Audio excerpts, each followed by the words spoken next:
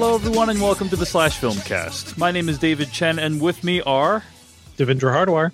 And Jeff Kanata. Welcome to the show, everyone. What we're going to do here on today's podcast is discuss some what we've been watching. We got a Slash Film Court later on where we're going to adjudicate a movie-related dilemma, a series of movie-related dilemmas, actually, and then conclude with an in-depth review. This week we'll be reviewing Overlord, the new Bad Robot production directed by Julius Avery. Looking forward to talking about this movie with you guys.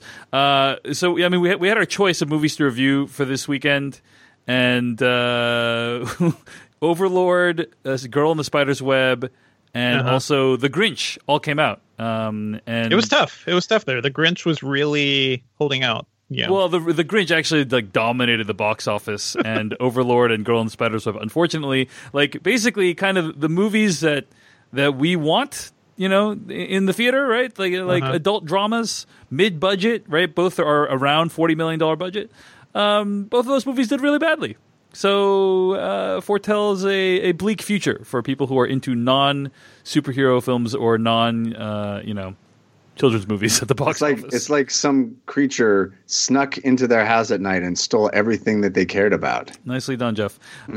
Speaking of nicely done, this is the first time in ever, I think, that prior to this podcast, I had to text one of the co-hosts and say, hey, Jeff, don't worry about joining us on the podcast if your house is being evacuated, or if your city is being evacuated.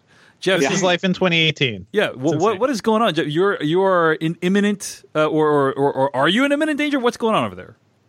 I am danger adjacent. You're danger adjacent. Yeah, and I will probably talk of it flippantly, but that is only to mask the abject terror that is actually in my heart. I've never been scared of anything like I'm scared of the last couple of days. I live in the San Fernando Valley, and I'm sure you guys have heard about the massive wildfires that are all over the state of California. It's terrible in Northern California. It's terrible here in Southern California, Malibu. Many, many, many homes and lives have been lost. Malibu is connected to the San Fernando Valley via a series of canyons. Those canyons are all burning, and it is encroaching closer and closer to where I live. And in fact, 2 days ago is when it broke out. We were very, very scared that day. I literally did the thing that you talk about as like a thought experiment at dinner parties. You know, that thing where somebody says, if you could only save one thing from your house, what would it be? I lived that. We got a go bag packed, and we decided what things in our house we would take with us if we had to leave. And I went back and found like old journals from college that are irreplaceable and some photos that I don't have digitally, and literally went back and took inventory of everything I own and what I would not want to see perish, and took video of my house and took lots of pictures for eventual potential insurance claims, and I literally looked around my house and thought of everything being gone. Which is the reality for a lot of people. So I'm certainly not in the worst of it. People are already living that. But then the day after that, the winds subsided. We have Santa Ana winds here in Southern California that are very gusty and are really the cause of this tragedy. That the fire would not have spread like it has without those winds. But we had those died down, and my family and I, it was very smoky, and I have young children, a 2-year-old and a 6-month-old, and so we were worried about the air quality, and then we went down. We decided to just take the day and drive down to Long Beach to get as far away from it as we could. And we just went down to the aquarium, and we have season passes to the aquarium. We went down to the aquarium and just kind of took the day and tried to get our mind off of it, and actually was doing pretty good. And then today the winds kicked back up. They are expected to last for the next 3 days. And even today we were all right. The air quality wasn't so bad. The wind was kind of clearing that out a little bit, and we were feeling good. And then we're recording here about 7 p.m. my time. At 5 p.m. my time, we got word that the town adjacent to mine, Calabasas, a town of 23,000, has just been mandatory evacuated. So that's less than 2 miles from where I live, that town. So that entire town, 23,000 people, have been ordered to evacuate. So I've never been as scared of anything as I am scared of this. This is it's a terrifying time, and I'm scared for my family. But people say stay safe, and I appreciate it. I've gotten lots of wonderful messages from people saying stay safe. I intend to, but I don't mean this to sound shallow, but I also don't want all of my worldly possessions to go away. Right. I don't think that's that'd be nice. shallow. I don't think that's a shallow sentiment, Jeff. Yeah. We literally bought this house 2 years ago. So my life savings is in this house, and we have insurance. But the idea of buying our first home and living there 2 years and then it burning to the ground is a pretty horrific thought. So. As I said, more people are dealing with the actual reality of that. I'm just dealing with the potential of that, and maybe this will all be just a source of anxiety and nothing more for me. And if so, I will be very grateful. But it's a trying time, to say the least. It's pretty insane. Well, Jeff, you have a bunch of you have thousands of listeners right now, and of course us here on the podcast, rooting for you and your family and hoping that you guys do stay safe and that you end up in a good situation. And of course, if there's anything that people can do, you are welcome to use this channel as a way of getting the word out. Thanks. Again, I don't want this to sound like a woe is me. Like I said, we are in the lucky category right now, and I hope to stay there. And there are ways that you can help lots of people who aren't me right now. There's some perverse sentiment going around the internet that because a lot of the people affected are in Malibu, that it's only millionaires and famous people who have been affected and therefore not worthy of our compassion. And I would like to disavow people of that notion right now. This is a tragedy that has affected a wide range of people of all income levels, and they deserve not only your compassion but any support you could give. But also I want to say that I appreciate you asking about it and letting me talk about it. I certainly don't mean to bring down the room, but it's also my intention to have a good time tonight as we talk about movies, because first of all, that's one of the things I love most about my life is that I get to do this, and second of all, it's a lovely escape from that sense of foreboding dread to be able to have fun and talk to my friends and and enjoy the hobby that I like so much. It really has been a terrible last few weeks. I mean, putting aside the results of the midterm elections, just some terrible things have been happening in the world, and we really don't talk about it that much in the podcast. I think mostly just out of if we did, I just wouldn't be able to do the podcast. That would be the show. That would be the show. It'd be just 99% that, because it is so upsetting, everything that's going on right now. So yeah, I feel like I've aged 10 years in the last 2 years. Yeah, I mean, I really do. We're just the podcast is basically just continuing out of sheer momentum and adrenaline. Essentially, it's just it's happening every week. There's a deadline every week. We got ads we got to do, and so it's we're just doing it because we still enjoy it. It's just it's very difficult, It's a nice escape. It's honestly both difficult and also it's both difficult and a nice escape to have this time to talk about stuff that's not everything that's dominating the headline. So appreciate you sharing it, Jeff, and bringing attention to what the reality is for a lot of people. And of course, we're all thinking about you and wishing you well. Thanks. So to smoothly transition into what we've been watching, I'm going to actually I don't know if you guys saw the Saturday Night Live had a sketch called The Potties, right? Oh yeah. So and it was a fictional podcast award. And one of the awards that was awarded to The Potties was most rough transition into an ad. Which I it was hilarious, but it's also very upsetting that the Slash Filmcast was not nominated for many of Jeff's strained segues. What? I think that what? I think we'd have to be nominated for the opposite award, the inverse of that award, the most brilliant transition into an ad. I think it is. I mean, it is interesting that we have many true crime podcasts that are sponsored by seemingly like more ephemeral things, like just doesn't fit the tone of the show. Yeah, like I can't name. I'm not going to name any companies, but it's just like and that's why like she was covered in blood when they found her the next day. And you know what else is covered in things like last night's chicken, risotto. It's just like. Makes me think of marinara. It's just such an odd, because theoretically there are companies out there that are more serious. Like, are you looking for a loved one? Like, here's a service that helps you do. But it's always like the most kind of lighthearted. It's funny. Lighthearted companies that are sponsoring. One of my favorite shows right now is Preet Bharara's podcast. Yes. And that's a good one. He's so smart and erudite, and then he rolls into these ads, and I'm like, man, I don't know how to feel about this, but I like hearing him tell me these ads, so I want this to keep going. Yes. I was watching Saturday Night Live last night, and I was tickled that podcast sort of had arrived on as a big enough medium to be skewered like that, that enough people got the gag, right?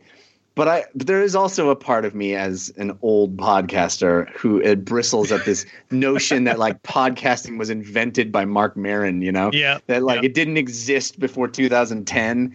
As somebody that made my living doing it 3 years before that, get off my lawn a little bit. But it was, I sometimes have to remember that they write these things within a week, so they can't always be as good as we'd want, because there were some easy shots, and it felt like I felt like that could have been funnier, but I did laugh at Bros Saving Politics, because that's why I can't listen to that show, basically. So, yeah, perfect. Also, I'm just going to put this out there. Like, I think I do a better Michael Barbaro impression than Leah Schreiber. I know. Live from the Me Undies Theater in Portland, it's The Potties. And here are your hosts. From Serial, Sarah Koenig. And from New York Times The Daily, Michael Barbaro. From Portland, I'm Michael Barbaro. And this is The Potties. Podcasts are everywhere.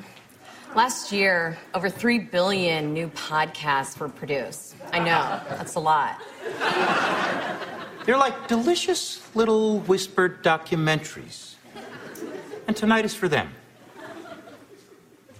I'm so excited. I was like, they introduced Michael Barbaro. I was like, in my car every morning, I do a Michael Barbaro impression. This is going to be great. And then it's like he never listened. All right, Jeff. So first of all, Michael, for those who don't know, Michael Barbaro hosts a podcast for the New York Times called The Daily, which is, in my opinion, an excellent podcast. It has become... It's a miraculous podcast. Yes, it is like part of my daily rotation, right? Things happen, show. Things happen in the middle of the night, and then the next morning they have a fully produced, exquisitely designed podcast delving deep into that topic. And it's like, how do they just not sleep? Does Michael Barbaro just have the hours of 6 p.m. to 4 a.m. Is that his work day? What's amazing about the podcast is that he is interviewing the people who are actually making the news. So I remember when the Brett Kavanaugh stuff was going on, there's that woman that screamed at Jeff Flake in the elevator. And then the next day they're interviewing that woman, that clip that went viral. And so it's really an amazing show. The one on the midterms just the other day, it was like he was bothering people at the New York Times as they were trying to do their work.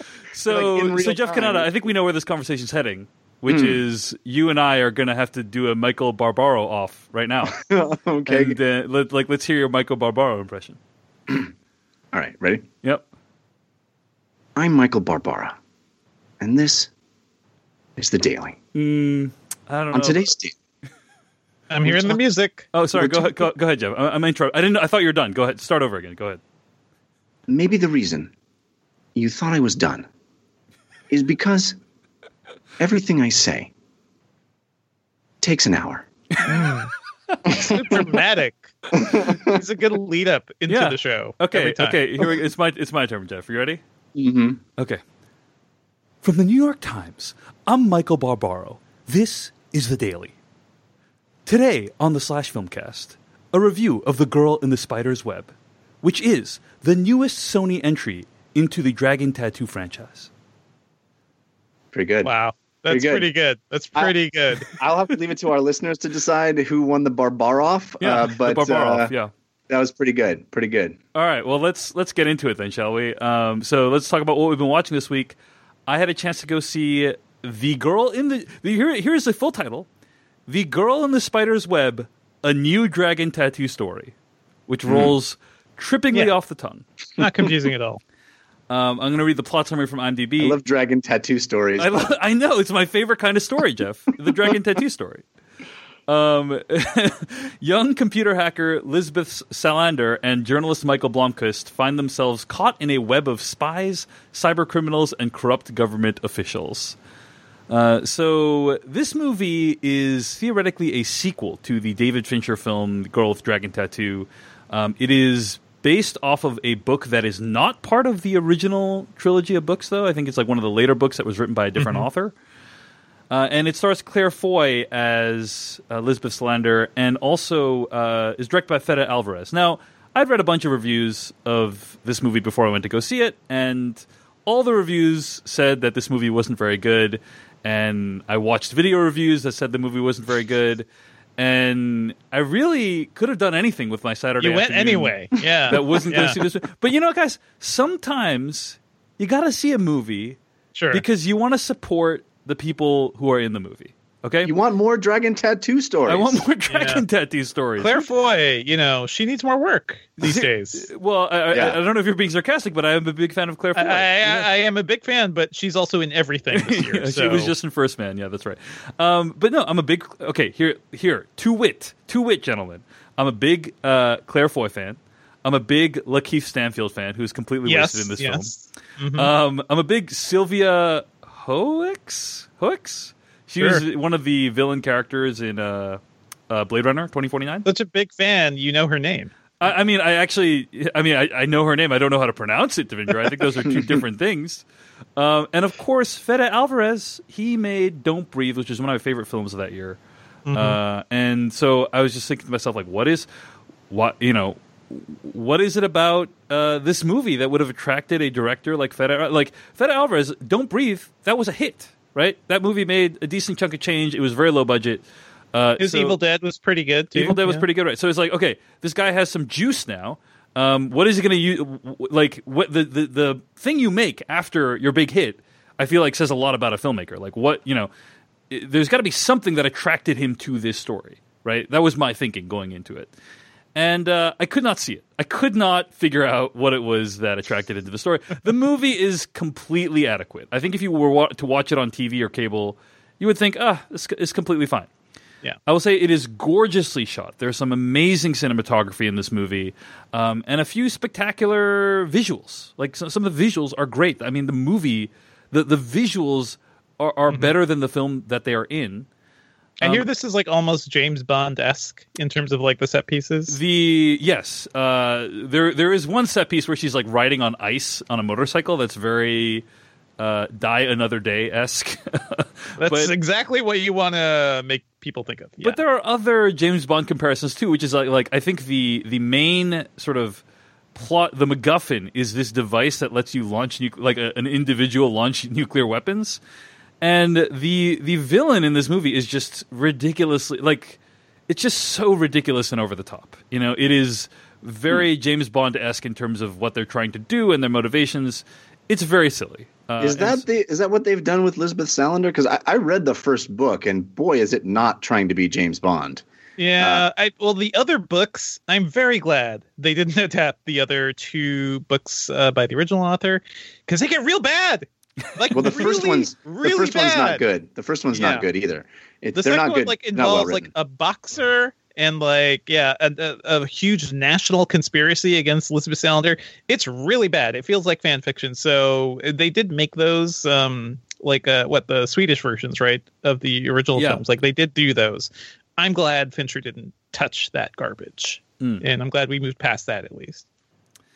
Yeah, there was Fincher actually wanted to make the follow-up, and it didn't work out. Of course, Fincher's version of Girl with Dragon Tattoo did okay. It I think it was a $10 million debut, but it hoofed it all the way to like around $100 million. And that's like quite. That movie has legs, as they say in industry parlance. $232 million worldwide, $102 million domestically. The problem with that movie is it was 2.5 hours long and it cost $90 million, right? And this movie is 2 hours long and it cost around $40 million. So theoretically, if the movie did just as well, it would be a success. But the problem is it's not going to do just as well, I don't think. Because, I don't know, it loses... Yeah. It has Nobody many of the wants same, this. Well, it has many of the same characteristics of the first one, which is to say pretty solid performances and great visuals. No James Bond. Yeah. Yeah, but it is so much sillier than that Girl with Dragon Tattoo movie that came out in 2011. I think the time has passed for this franchise. You know, I don't think, like you said, no one wants this. I don't think this is a movie franchise that people are like, when are they going to make the next one of those Dragon Tattoo stories? So it was ultimately a disappointment. But like I said, if you are able to catch it when it comes onto a streaming service on HBO or whatever, I don't think you'll be that disappointed. I think it's like, you know, it's a totally adequate thriller spy movie that has some great visuals and a good performance. So that's Girl with Dragon Tattoo, or Girl in the Spider's Web, a Dragon Tattoo story. I think that if you're making an anthology of dragon tattoo stories, I would like to see just stories of why you got that dragon tattoo. I'd be into that. Yeah, do that. Yeah, I mean, why'd you get that dragon tattoo? A dragon tattoo story. I think they kind of explain it in this movie. I think. So, all right. So, gentlemen, Criterion Collection. It's had some sales recently. You know, every now and then at Criterion.com or at Barnes Noble. There'll be like a 50% off Criterion sale. And by the way, speaking of Criterion, RIP Filmstruck, we did not mention that. We did mention that. That's right. I wanted to mention, and in many ways, the death of Filmstruck is kind of a vindication for those people who spent thousands of dollars collecting Criterion discs, because you know. That's because funny. You never know when the digital version of it's going to go away, right? That's like saying it was good that I bought all those Star Wars action figures and kept them in the package because Toys R Us went bankrupt. That's right. That's exactly. Thank you, Jeff. That's a good analogy. Both. Well, I mean, those... the better analogy is as our podcast friend is pointing out. Where are those Michael Bay Criterions, right? You don't have them anymore. Patrick Willems, right, has pointed out like the Michael Bay Criterion discs have not hit Blu-ray, specifically Armageddon and The Rock, and those were good. Those were good discs. They were good discs. I think I still have those DVDs because I knew that there were no Blu-ray equivalents. So anyway, okay. So I recently went on a binge and bought a ton of Criterion Blu-rays. One of the discs I bought was Grey Gardens, the documentary by the Maysles brothers. Have you guys seen Grey Gardens by any chance? A while ago. Yeah, this is an incredible documentary. It's made like 4 decades ago. It's about these two women, the Beals, mother and daughter, who are kind of part of high society, but end up living in this house that becomes increasingly decrepit and unsafe as the film progresses.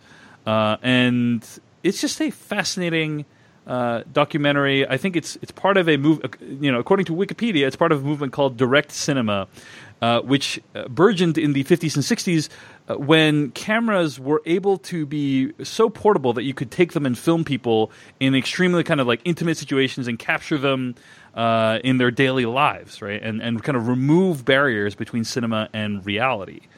And so the movie is just really a series of mundane scenes between mother and daughter strung together, and they kind of like tell each other stories. They talk, they cross-talk over each other. They repeat stories over and over, often in different contexts. And it's a fascinating and tragic portrait of what has happened to these two people. And so it's obviously decades old, and many of you who are cinephiles have likely seen it and are probably shocked that I didn't see it in its entirety until now. But I thought it was very powerful and very moving, and I'd recommend it for anyone who's interested in kind of the history of documentary and wants to see what the format was during this very specific point in time. The movie also spawned a HBO film in 2007 2009, I should say, which apparently won multiple awards. So it continues to live on. This is a movie, Grey Gardens, I would say, that has huge cultural impact. And so would strongly recommend you check it out if you have any interest in documentary. So that's Grey Gardens. It's on Criterion. But I saw it in film school. It was one of those like assigned films in film school. It's that important. Yeah. I watched the documentary now parody of Grey Gardens again recently after having seen the film, and they really don't diverge that much from what the movie is. Like it's just like that. What's in the movie, but slightly exaggerated, and that's how they chose to parody it. So these characters are larger than life and very fascinating, and I'd recommend it. So that's Grey Gardens. That's what I've been watching this week. Devendra Hardawar, what have you been watching? Oh, yeah. Quickly, I just want to mention Midnight Diner, Tokyo Stories. You probably have seen this pop up in your Netflix recommendations. This is a Japanese series about a chef who runs a midnight diner, not surprisingly. And, a various array of characters comes in. He makes some food, and we hear their stories. It's a really simple and peaceful little show. I believe it's based on a manga. I just really enjoy it. It's a really nice and relaxing thing to watch. I started watching it as I was feeding my baby at night. So it's a good time to put on a show that's not too loud and easy to follow, even if you can't see everything that's happening. I just really enjoy it. So if you enjoy Japanese food or food related media at all, there's always a central dish, but then it's always around characters and different stories. It kind of reminds me of High Maintenance in that way. So if you like that sort of thing, where you have recurring characters and then new people coming in cool little side stories, it's worth checking out. Just a really nice, peaceful show. I just Googled it while you were talking about it, Devendra, and it says here on Vice, Midnight Diner Tokyo Stories is a hidden gem on Netflix. Here's the series to watch while you're waiting for new High Maintenance episodes. So there you go. You go. So the show is Midnight Diner Tokyo Stories. It's on Netflix right now. Check it out. Jeff Kanata, what have you been watching? I've also been watching a Netflix series. It's called Bodyguard, and it is a BBC import onto Netflix. Evidently was a massive hit in the UK. I mean, there's 17 million people watched the final episode, which I guess that's the equivalent of 80 million here. It's just a huge percentage of the population. And it is on Netflix now. It stars, the guy who played Robb Stark. Richard Madden? Yes. Mm-hmm. And this was a show I had recommended to me by several people. I'm a bit of an Anglophile. I like BBC shows. And my wife and I sat down to watch the first one, and we got immediately hooked. We watched the whole thing in, I think, 3 days, which isn't saying a lot. It's only 6 episodes, hour episodes each. But for us, that's intense. It was a quick pace, and we would stop we'd finish an episode, and we'd turn to each other, and we'd have intense conversations about what we thought was going on. And there's a mystery that is presented, and lots of information. It's a very dense show. I should say what it's about. It is about a politician. Well, I should say it's more about a law enforcement officer who gets promoted because he does something pretty dramatic, gets promoted to be a bodyguard for a political official, and then as a result gets kind of pulled into this crazy plot and intrigue and doesn't know who to trust, and there's all kinds of craziness that goes on. This is a show that starts at 11 and then goes to 12 and 13 in subsequent episodes. It is crazy. It's intense. It's a show where you never feel safe. Anything can happen. Anybody is fair game in the show. I wouldn't put anything past it. We would have these wonderful conversations, my wife and I, at the end of episodes of what do you think? Oh my God, is that even real? Where are we go? What's going to happen next? Do you think that person's going to be dead? I don't know. All this stuff. I found it's very pulpy. It's very over the top, but this is what I wished. And I know I'm going to offend you guys when I say this, but this is what I wished 24 was going to be. Ooh. I did not care for that series. That was exactly the show that came to mind when I watched this movie. Jeff. Yeah. Oh, Jeff. Yeah, which I watched the first episode of Bodyguard, and I found it to be extremely silly. It's very 24-esque. Yeah, it's extremely 24-esque, where you have this tortured protagonist who has family problems, who's trying to stop, what is likely going to be a very big threat to national security. But I just found it so over the top. Like I found it to be like, not only is this guy does he have family problems, but he's also an extremely angry drunk, and yet also extremely competent. And it just layers on all these cliches of these kind of shows in a way that I thought was hard to take seriously. But you've only seen the first episode, right, Dave? I've only seen episode 1. Yeah. That's right. I would. It's entirely possible the show is not for you. Yeah. I would urge you to watch episode 2. Okay, just watch episode 2. I think you'd really enjoy it, because we've also talked about Homeland. I think Homeland was always a slightly more, it was a slightly more mature version of what was going on in 24. And this show is definitely pulpier than Homeland, but it feels like a mix between that and 24 in a way. How many episodes are you in, Devendra? I've seen 2 at this point. I will say it's definitely... if the second episode doesn't grab you, it probably won't ever. But I think this is like 24 with balls. And I don't mean that in a sexist way. Did you ever watch Homeland, Jeff? I did. I watched the first 3 seasons of Homeland. Okay. Yeah. Those are good. Those are good seasons. Those are pretty good seasons, I'd say. Yeah. So I definitely agree. Like, there are cliches all over the place here. It feels like the show should have existed a decade ago, when everybody was trying to chase 24. But for, I think for what it is now, it's a pretty well-made version of these things. The one thing I will point out, it does seem like so many of these shows, particularly Islamophobic. I highly recommended Jack Ryan. And I think that did a better job of trying to convey the idea of, Islamic terror cells and things like that today with a more nuanced and sympathetic tone, I'd say. I don't know.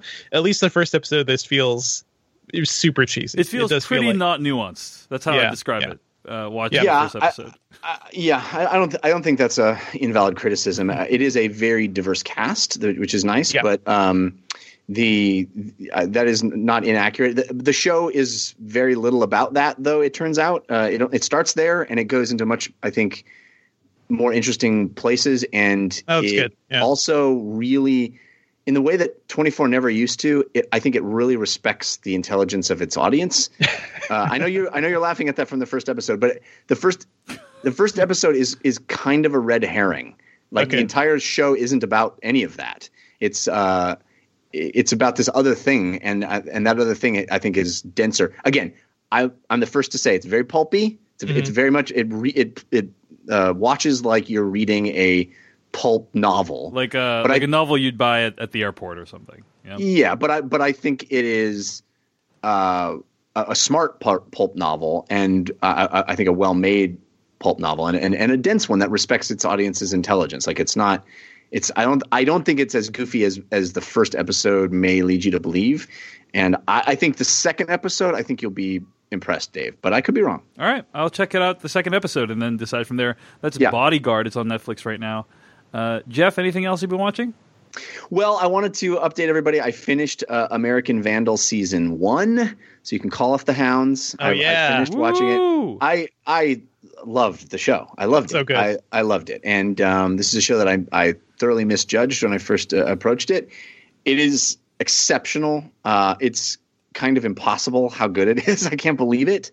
But it also ends exactly as it should. It is one of those unlikely things in art where the ending is exactly as you would want it to be. It's just like so beautiful and smart, and has a wonderful payoffs in all kinds of ways. It's amazing. It's an amazing show with amazing cast.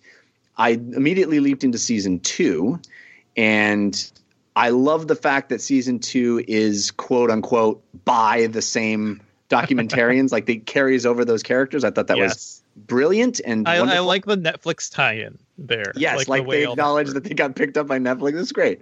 Also, if you look at the opening credits, you'll see that there are, like, the cinematographer Ming is a character from the first season of the show.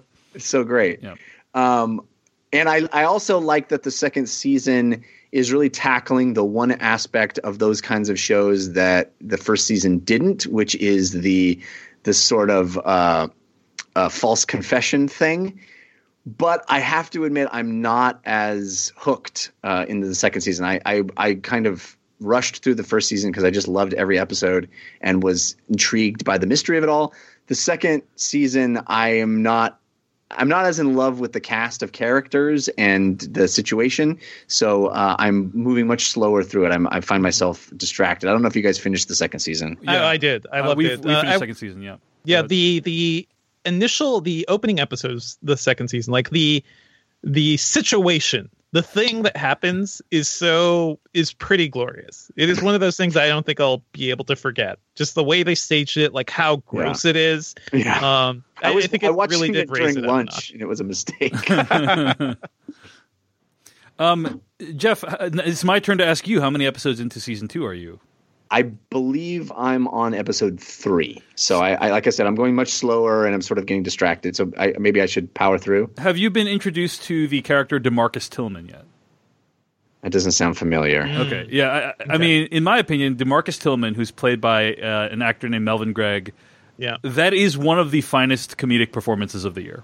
Okay. And DeMarcus, is he? He's the basketball player.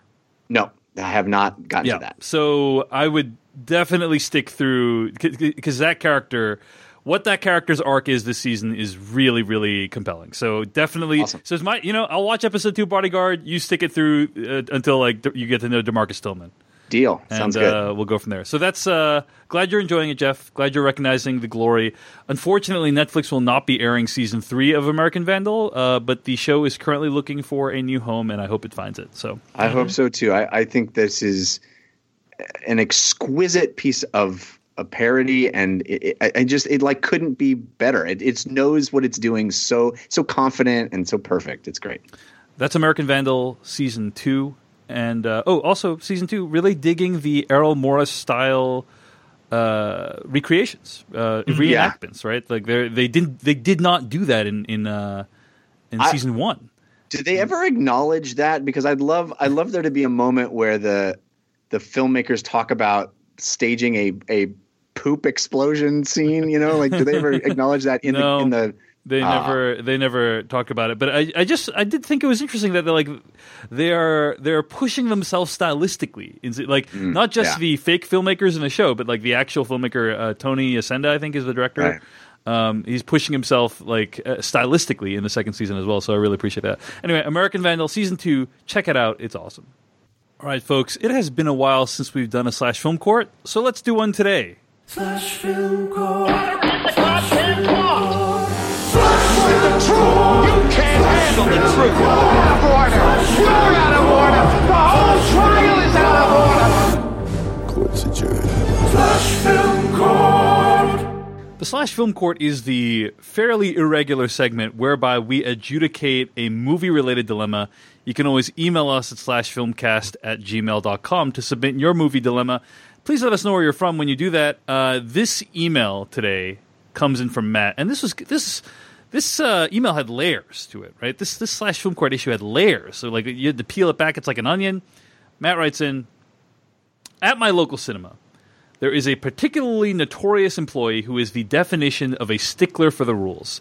He's the kind of guy that will watch you enter a completely deserted cinema to purchase tickets to a matinee session, and then, once you decide to enter the cinema, will sprint like a wild cheetah to cut you off at the entrance and check on your tickets. He also may be the sort of... That's entrapment!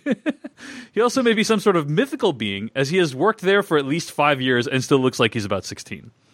Last week, a friend of mine told me about how they'd gone to a session of Overlord and during the pre-film advertising had been startled when this particular employee emerged from out of the blue and demanded to check their IDs.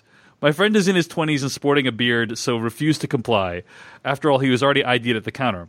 From the sound of things, the employee gave up and brushed it off. Then the other day, another of my friends told me she had gone to see Bohemian Rhapsody and was in a completely empty cinema. That is, until this particular employee saunters in, not to work. He's come in on his day off to see the film. The employee kept to himself, taking a seat at the back of the room. This was until my friend's companion proceeded to put his foot up on the seat in front of him and was promptly told off by the employee, who apparently made a big show of telling him how he worked at the cinema. Later on during the film, my friend covertly checked her phone. Shameful, I know. At the sight of this, the aforementioned maniac employee wandered down, started swearing at her, and demanded she put it away. He then proceeded to sit in the seat behind them for the rest of the film. Now, obviously, swearing at her and sitting behind them was borderline abusive and downright creepy at best. I was gobsmacked. She said nothing to the staff who were actually working that day. However, the story does raise a few questions I'd be interested in hearing your opinions on. 1. Should staff be allowed to ask for ID once you've been let into the cinema?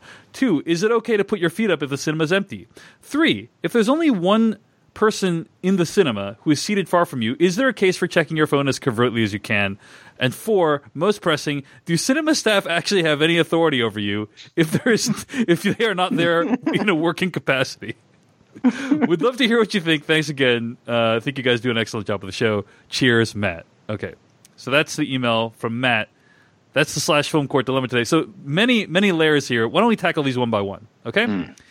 Number 1, should staff be allowed to ask for ID once you've been let into the cinema? What do you guys think? Is that even a thing? I have never heard of that happening before in my whole life. That's because we're full-grown adults. No, but even in high school, it was like once you're ID'd at the desk, like I just can't imagine someone barging in there and asking for ID once you've been seated. Well, let me say a more global response. We'll get into the weeds here in a second, but I want to say in high school I worked at a movie theater. You were this guy, weren't you? Well, there was a guy I knew there. Let's call him Bleff. Yeah. Let's call him Bleff. Just to, because his name was Bleff. Bleff Blanata, let's say he took his job a little more seriously than he should have.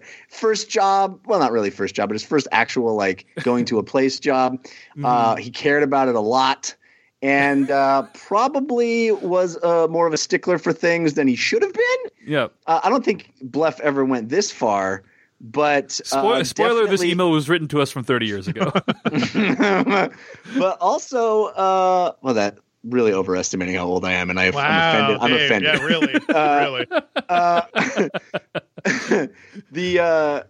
The thing about a character like this that I have known in my life is that there's a feeling of ownership about the place, right? Because they come there every day, they care.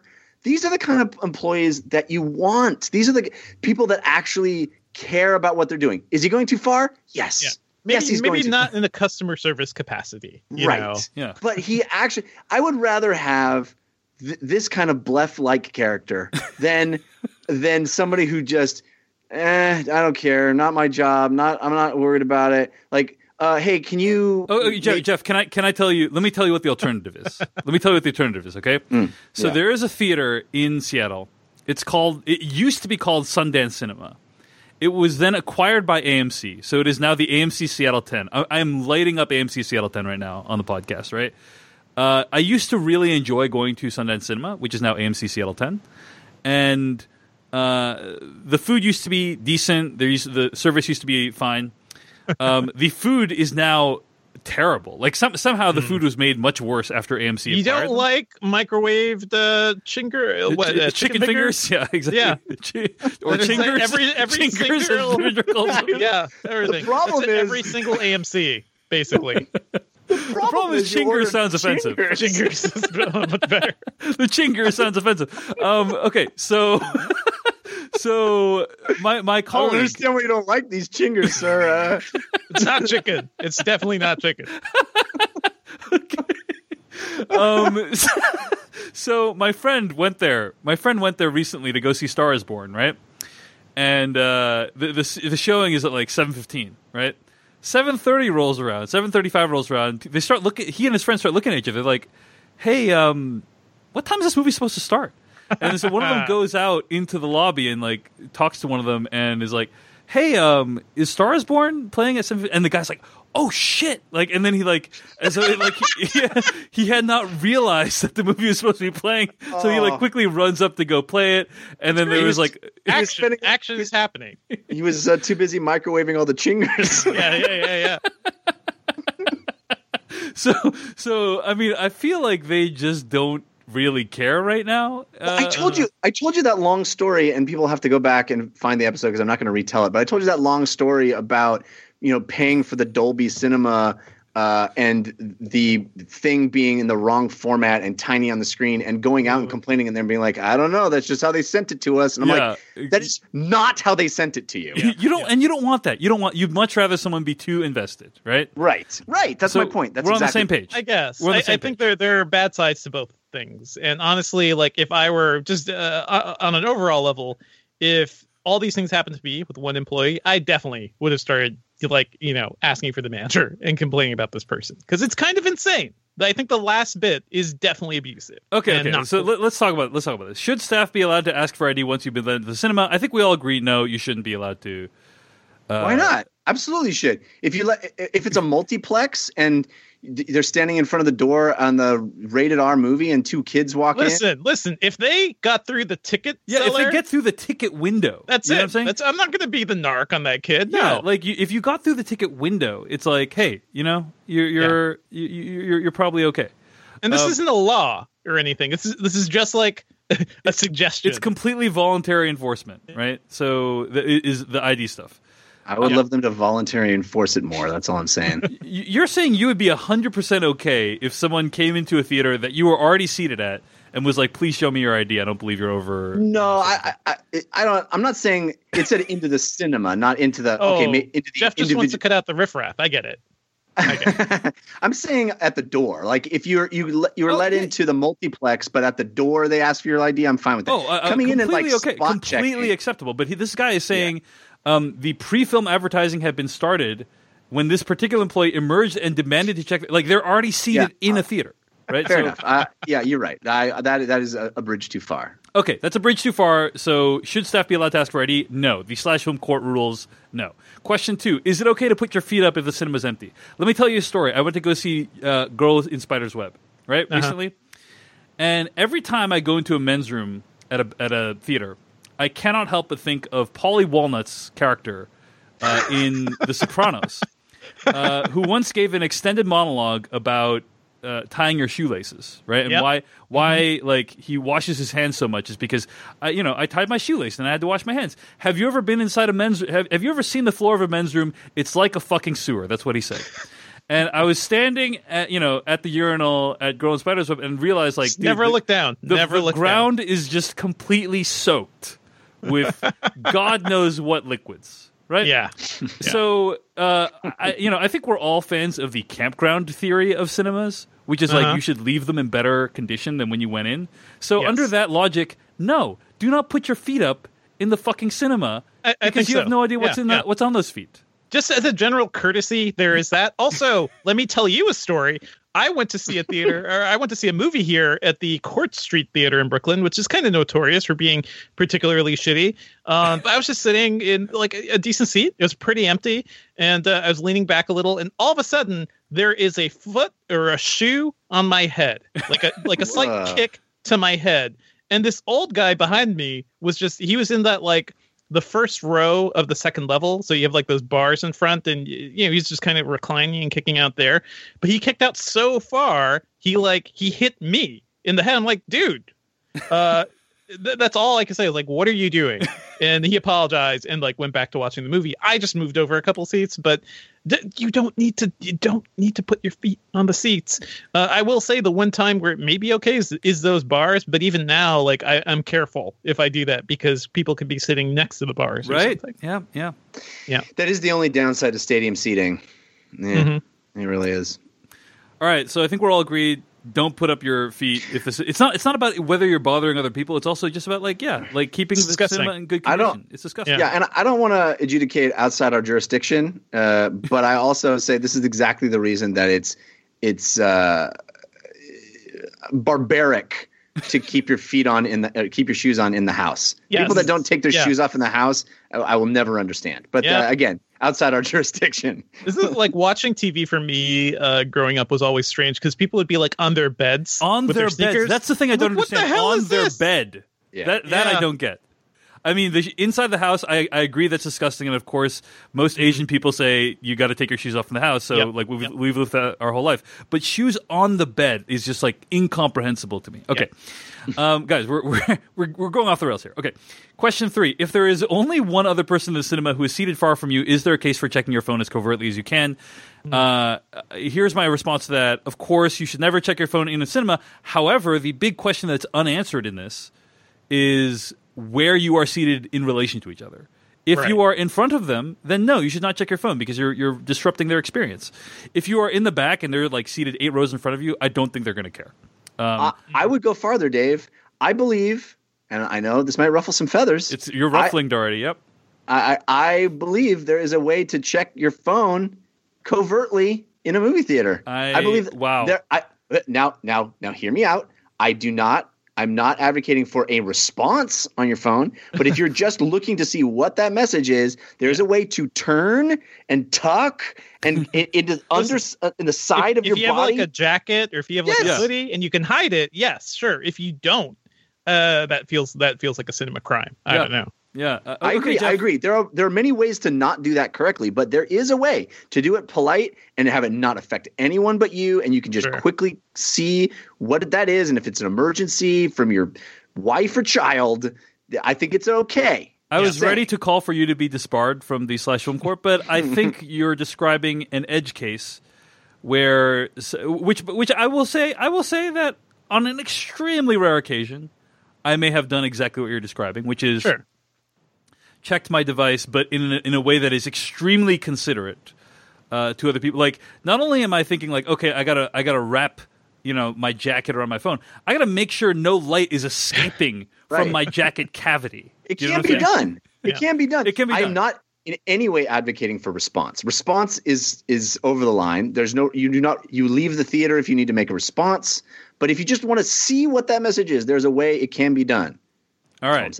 Okay. I think that's fair enough. And then finally, question 4, most pressing: do cinema staff actually have any authority over you if they are not there in a working capacity? I love this question because it's like it's talking about cinema employees as though they're cops. If there's a plainclothes cop that arrests very little authority over you in general. If I ask you if you're a cinema employee, you have to tell me.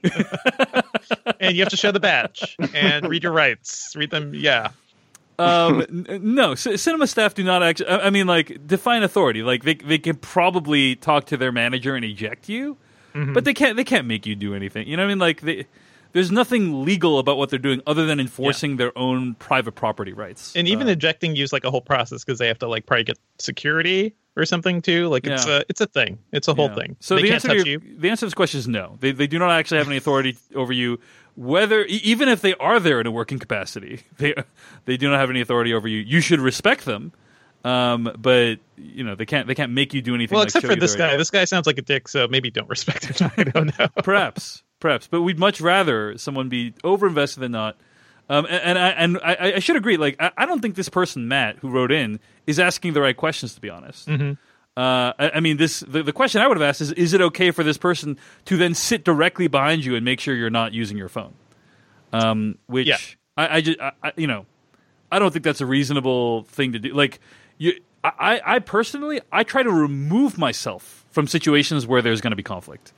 I went to go see the movie Widows last week, and there were these annoying Chinese people talking behind me the entire film. And rather than confront them, possibly in Chinese, I decided to just remove myself from the situation. I came with 2 friends.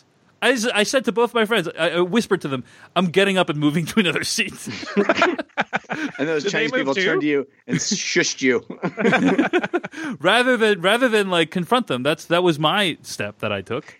Dave, that is why you are not qualified to be a licensed cinema employee. Because no badge for you. Exactly. Yeah. No, we've learned a lot about my qualifications tonight. So, but in this case, by the way, like real world advice, like talk to the manager. Like if you go there enough and you see this person there enough, you probably know who's actually in charge.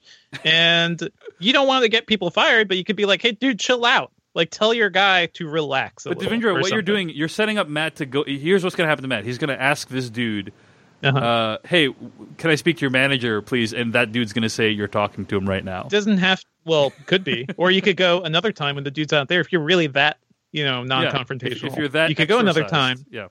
Yeah. You can, if it's a chain, you can lobby a complaint in other ways, usually online. There are a lot of ways to do this. I'm somebody, I worked in customer service for a very, very long time, and that's really important to me. So this guy needs to be kicked off or something, or at least needs to be admonished for what he's doing. I don't think he needs to be fired or anything, but I think he needs to understand that there are limits to bluff-like behavior that people can stomach. So, I once, Blef once was in a situation where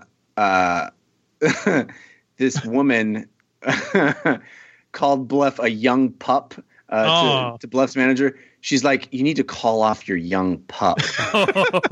What did you do? I don't even remember. I there was something that was problematic, and she was like, I want to talk to your manager. And I was like, oh yeah, you definitely need to talk to my manager because he's going to have my back. And then my manager came out and he's like, oh, I'm so sorry, ma'am. It's fine. Here's some free tickets for the theater. I was like, what the That's their job. Their job is to give out free tickets and apologize, basically. But yeah. All right. Well, that's our response to every one of Matt's questions. Thank you, Matt, and to all the other people who've been writing into the Slash Film Court. You can always reach us at slashfilmcast@gmail.com. Write to us with your dilemma, and we will try to adjudicate it here on the podcast. Alrighty, let's get to our review of Overlord. Welcome to France. What happened here? Some questions don't have good answers.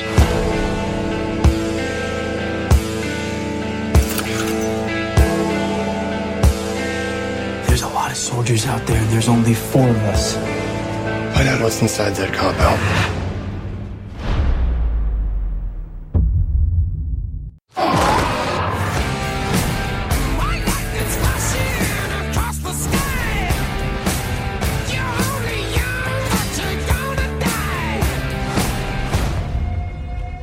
What is this? A 1,000-year army. These 1,000-year soldiers.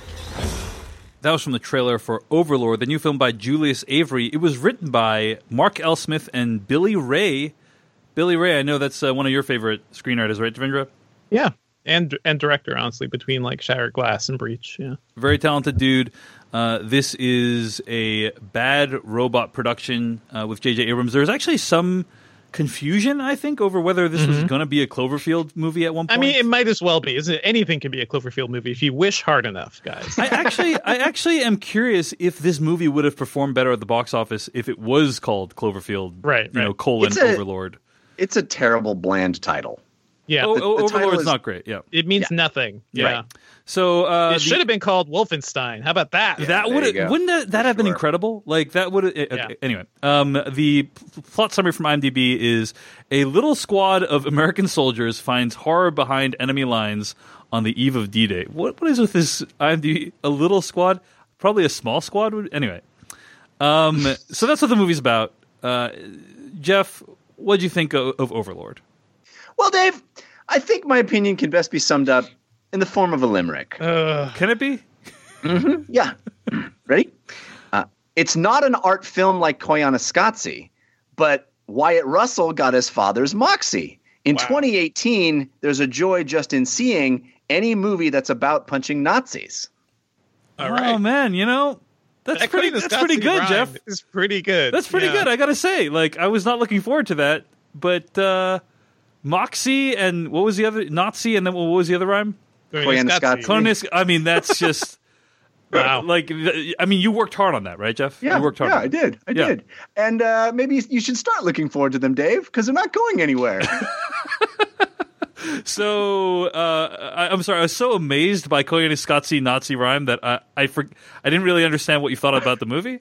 I had a blast with this movie. Yeah. It is just fun. It's a violent, over-the-top, gory, just good time. It's loud. It's bombastic. But it doesn't insult your intelligence. There's some clunky dialogue. There are some characters that are less memorable than others.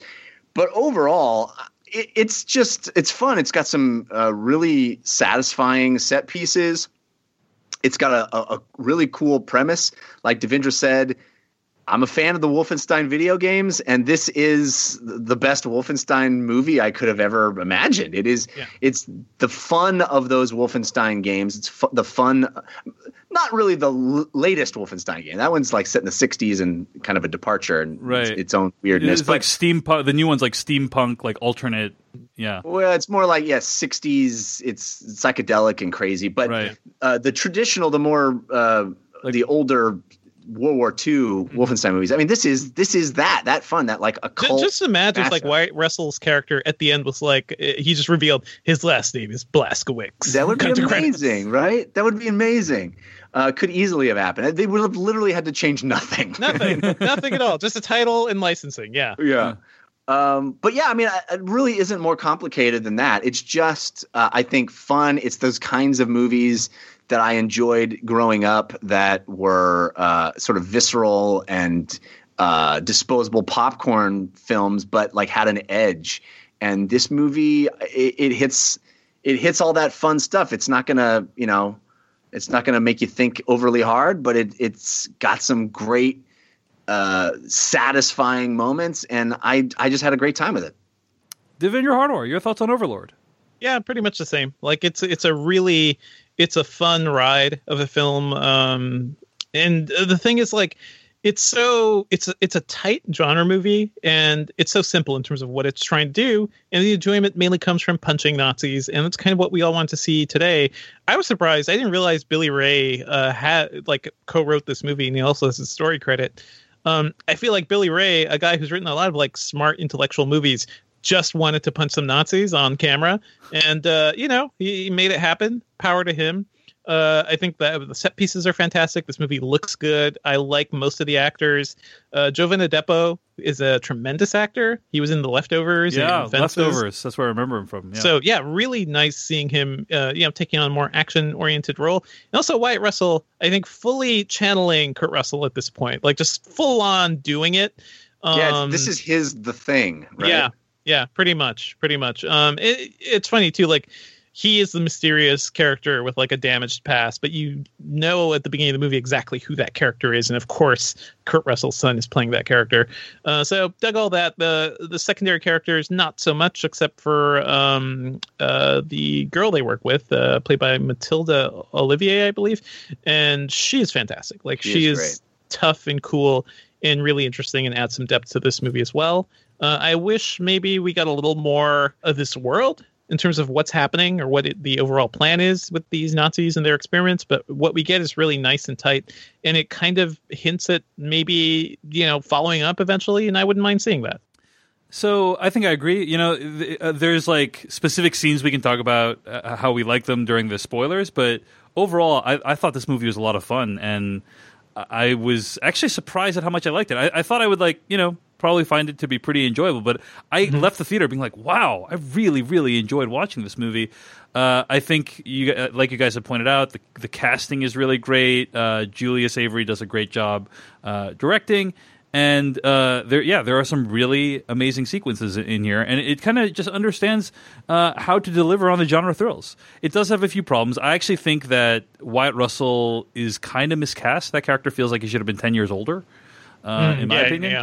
He doesn't have a bad performance. I just don't think he really looks the part of what. How could you find an older version of Wyatt Russell? I know. It's impossible. Impossible to do. It also like a one generation removed.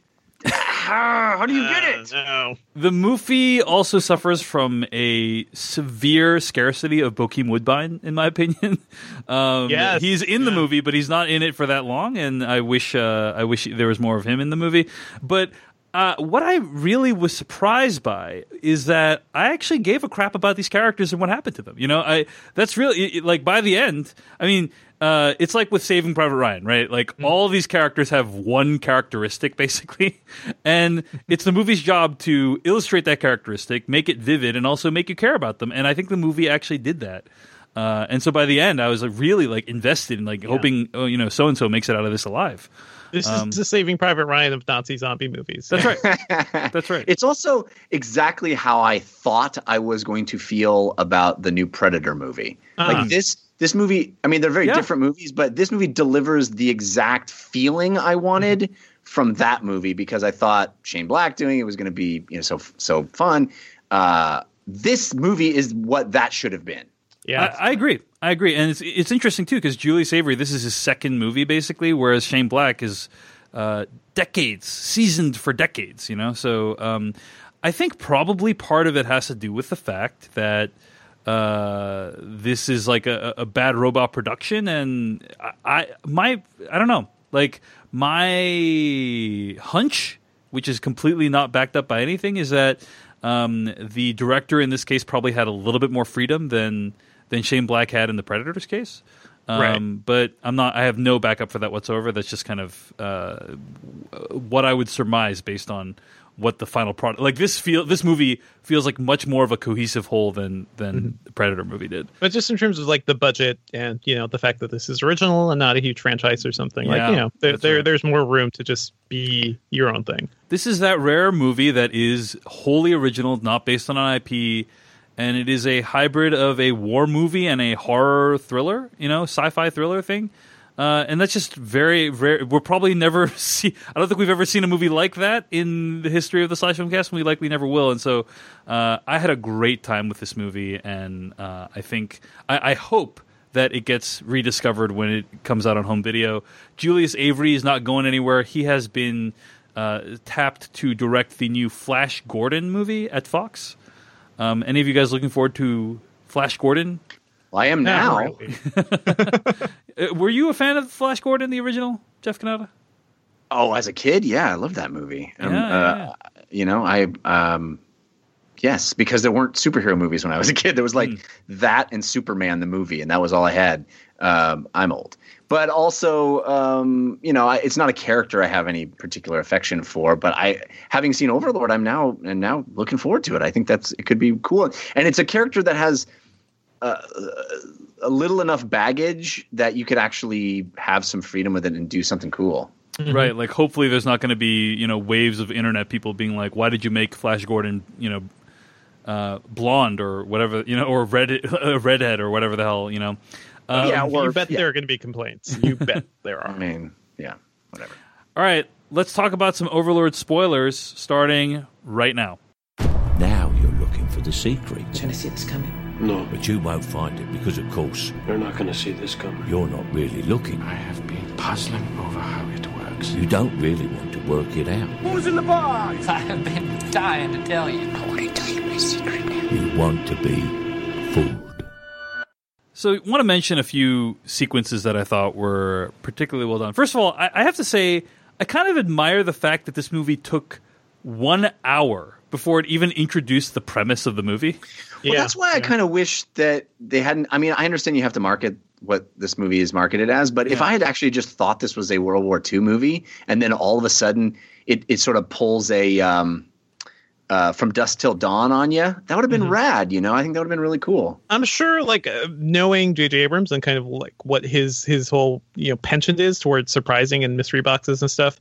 They really let the cat out of the bag with all the advertising and the marketing and the trailers. For they really movie. did. So it seems like they had no faith that people would want to see this movie if they didn't know it was actually going to be a genre movie. And honestly, I would probably have very little interest in seeing a war movie from Bad Robot if I didn't know something else was going on there. Yeah. I think it would be hard to market it as just a war movie. It would be tough. It'd be tough.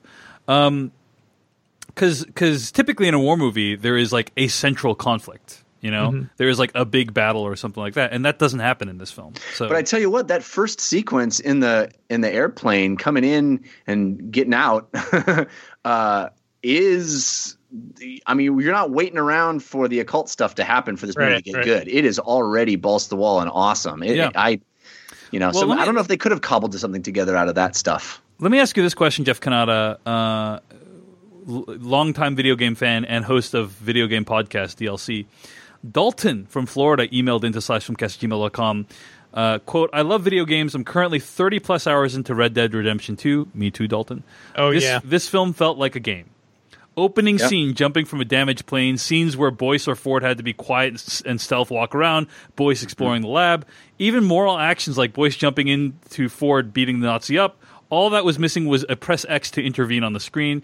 It went from action scene to action scene with no plot to ride on, just next action scene. For me, the film felt so light on anything other than the premise and felt so serious that there was never really any fun to be had. Perhaps I'm the only one who felt this way, but honestly, watching it in Dolby Atmos aside, I could have just stayed home and played another 2 hours of Red Dead Redemption 2. At least then I would have been able to press X. End quote. Huh. That took a turn. I thought he was pointing that out as a positive. But actually, I did not feel Dalton is right, but I didn't think that was a downside. You know, no. Like when he's exploring, he was saying that was one of the good things of the movie. For him. Him. Like when he was exploring the lab. I thought that sequence was amazing when he's going through the lab and like around every corner is a new horror. Like you don't know what it is, but you know it's going to be freaking awful. Dude. Yeah, sack of dude. That's person who's talking, who's just a spinal column, like that. Yeah, lady head. That was great. So cool. Pretty good. But yeah, speaking of Dolby Atmos, like I also saw it on that screen, and it works really well. This is a movie where every single gunshot just has like a nice thump to it, and that's definitely helped by like the transducers in those seats. But the sound design overall is just fantastic because this is it's not a big budget movie. It's pretty small. They crash, they land in the forest, they go to a village, and then there's this lab. That's the entire movie, right? So I think they make the best of what they have. I actually watched this in Limax, and it was a pretty fun movie to watch in that format because it was chest rumbling audio and stuff. Yeah. But to his point, it is it's very in vogue to say that there are no good video game movies, but I think there are a number of excellent video game movies. They just don't happen to be tied to actual video game IP. Yeah. And I think this is one of those. I think this movie is clearly influenced by video games and video game culture. And I think you can point to movies like Hardcore Henry as another that I think is like clearly a video game movie. It just doesn't happen to be one that you recognize. Yeah. And it wasn't a downside for me either. Like it sounds like, according to Dalton, like it just felt like because it was so video gamey, there was nothing connecting much in the movie. But I thought it was pretty tight in terms of what they needed to do and like what connected the movie together. They have this mission, they land, they're pursuing the mission, they meet the girl, and they try to protect the girl, and then the kid gets stolen. Like it all kind of connects in a way, and it focuses on the overall mission. It's not super complex, and I appreciate that sometimes. I gotta say that the final sequence when the protagonist is escaping from the building was incredible. That's one of those is incredible. It's one of those shots one take. Yeah, in one shot, and it's like everything's exploding around him. It's one of those one takes that sneaks up on you. It takes you a second to realize what is happening, and when you realize it, it's what is happening is so spectacular that. It really took my breath away. I really love that shot. I mean, I could almost hear the direction too, like for that scene. It's like, be your Tom Cruise. This is your Tom Cruise run. Yeah, it's actually quite a performance in that moment because just stringing together that sequence of running one direction. Oh God, what's that around that corner? Oh God, an explosion. Oh, that is not easy to do. And I bought it. I bought that was all happening in sequence like that. It's a spectacular moment. To the video game point, though, it does remand me of like Uncharted, the video game when you're like running towards the camera and something exploding is happening behind you. The very common trope in those things. But guys, I think we really need to mention the last line of this film, which I don't recall exactly what it was, but it was something along the lines of, after this whole ordeal that these characters have been through, they are being folded right back into service. And the main character, I think, says something along the lines of, we still have a job to do, or like we have to finish the job, or something like that. Yeah. And I felt like it was a call to arms. I felt like it was a, hey, the Nazis have not yet been defeated. Don't think the Nazis have been defeated. You must go defeat the Nazis now. Are you reading? You're reading a lot into that. I'm reading a lot into it. Yeah. I'm reading. There's a lot of the real it. world bleeding into this movie, and I definitely felt as the Nazis, were appearing and doing Nazi shitty things. My fists were balling up. Like this movie viscerally wants to make you destroy them in a way. But I was more excited by the potential for where this movie could go, and like giving us an actual a movie that has a bigger scope and gives us like the Wolfenstein thing. Maybe the sequel could be a Wolfenstein movie, and this was actually the prequel all along, like Unbreakable and Split style. I don't know. Yeah. I do think that a sequel where they literally have to go kill a cult mutant Hitler would be loads of fun. So sign me up for that. Yeah. By the way, can you guys believe that we are 2 months away from seeing Glass, the M. Night Shyamalan film? I cannot. I have. It has been so difficult to avoid those trailers. They seem to be bombarding me all the time. Yeah. I've been avoiding them too, Jeff. But I am really psyched for that movie. So me too. So excited. It should be pretty awesome, and we'll be reviewing it in just a couple months. So that'll be fun. Any closing thoughts on Overlord? I think we all had a great time with this movie, and hope you people have a chance to check it out. I think there are a couple of just real quick, a couple other shout outs and sequences. I think the transforming sequence when they first see their friend who was being killed turn was exceptionally well done. Like that moment, like he gets up and then headbutts the post and breaks it in two. It's like, whoa, that was rad. And then I thought sometimes that digital makeup can not work well, but I thought. Half a face with our main villain. And I also thought, the movie takes a long time with setting up how evil he is before he becomes over the top, CG evil. Mm-hmm. And that sequence where he, is tormenting the French woman and attempting to, rape her is, I thought was really tense and well executed. It's a good move. It's a good sequence. Yeah, a lot of good sequences everywhere. The sequence with the kid and the ball. Like, there's that sequence when they hear something upstairs, and then like you have their guns are pointed at the thing, and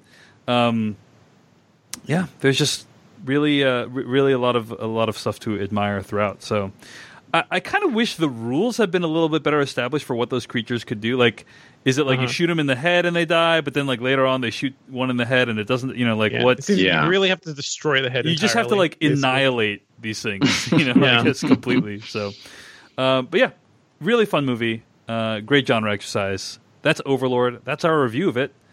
And that's the Slash Filmcast for today. Stay tuned to hear what we'll be discussing next week. But in the meantime, find more episodes at slashfilmcast.com. Email us at slashfilmcast@gmail.com.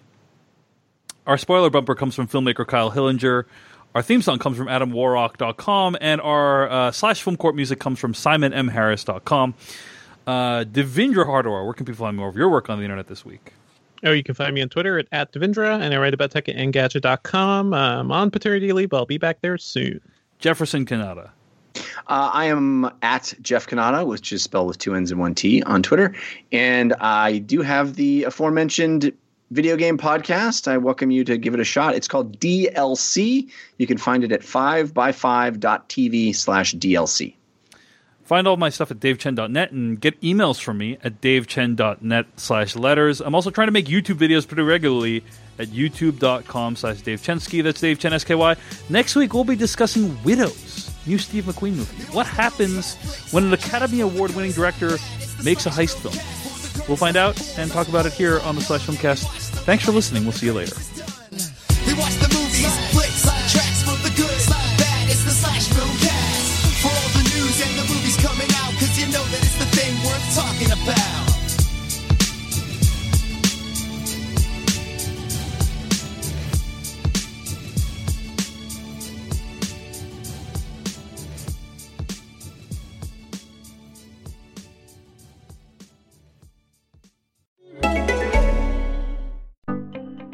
If you enjoyed this podcast, why not try Rethinking Business, a new podcast series brought to you by NatWest.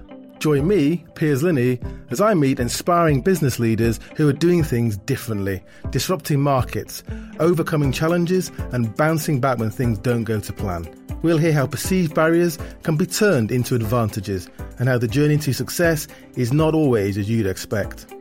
My guest this week is Freddie Garland, founder of the subscription florist Freddie's Flowers.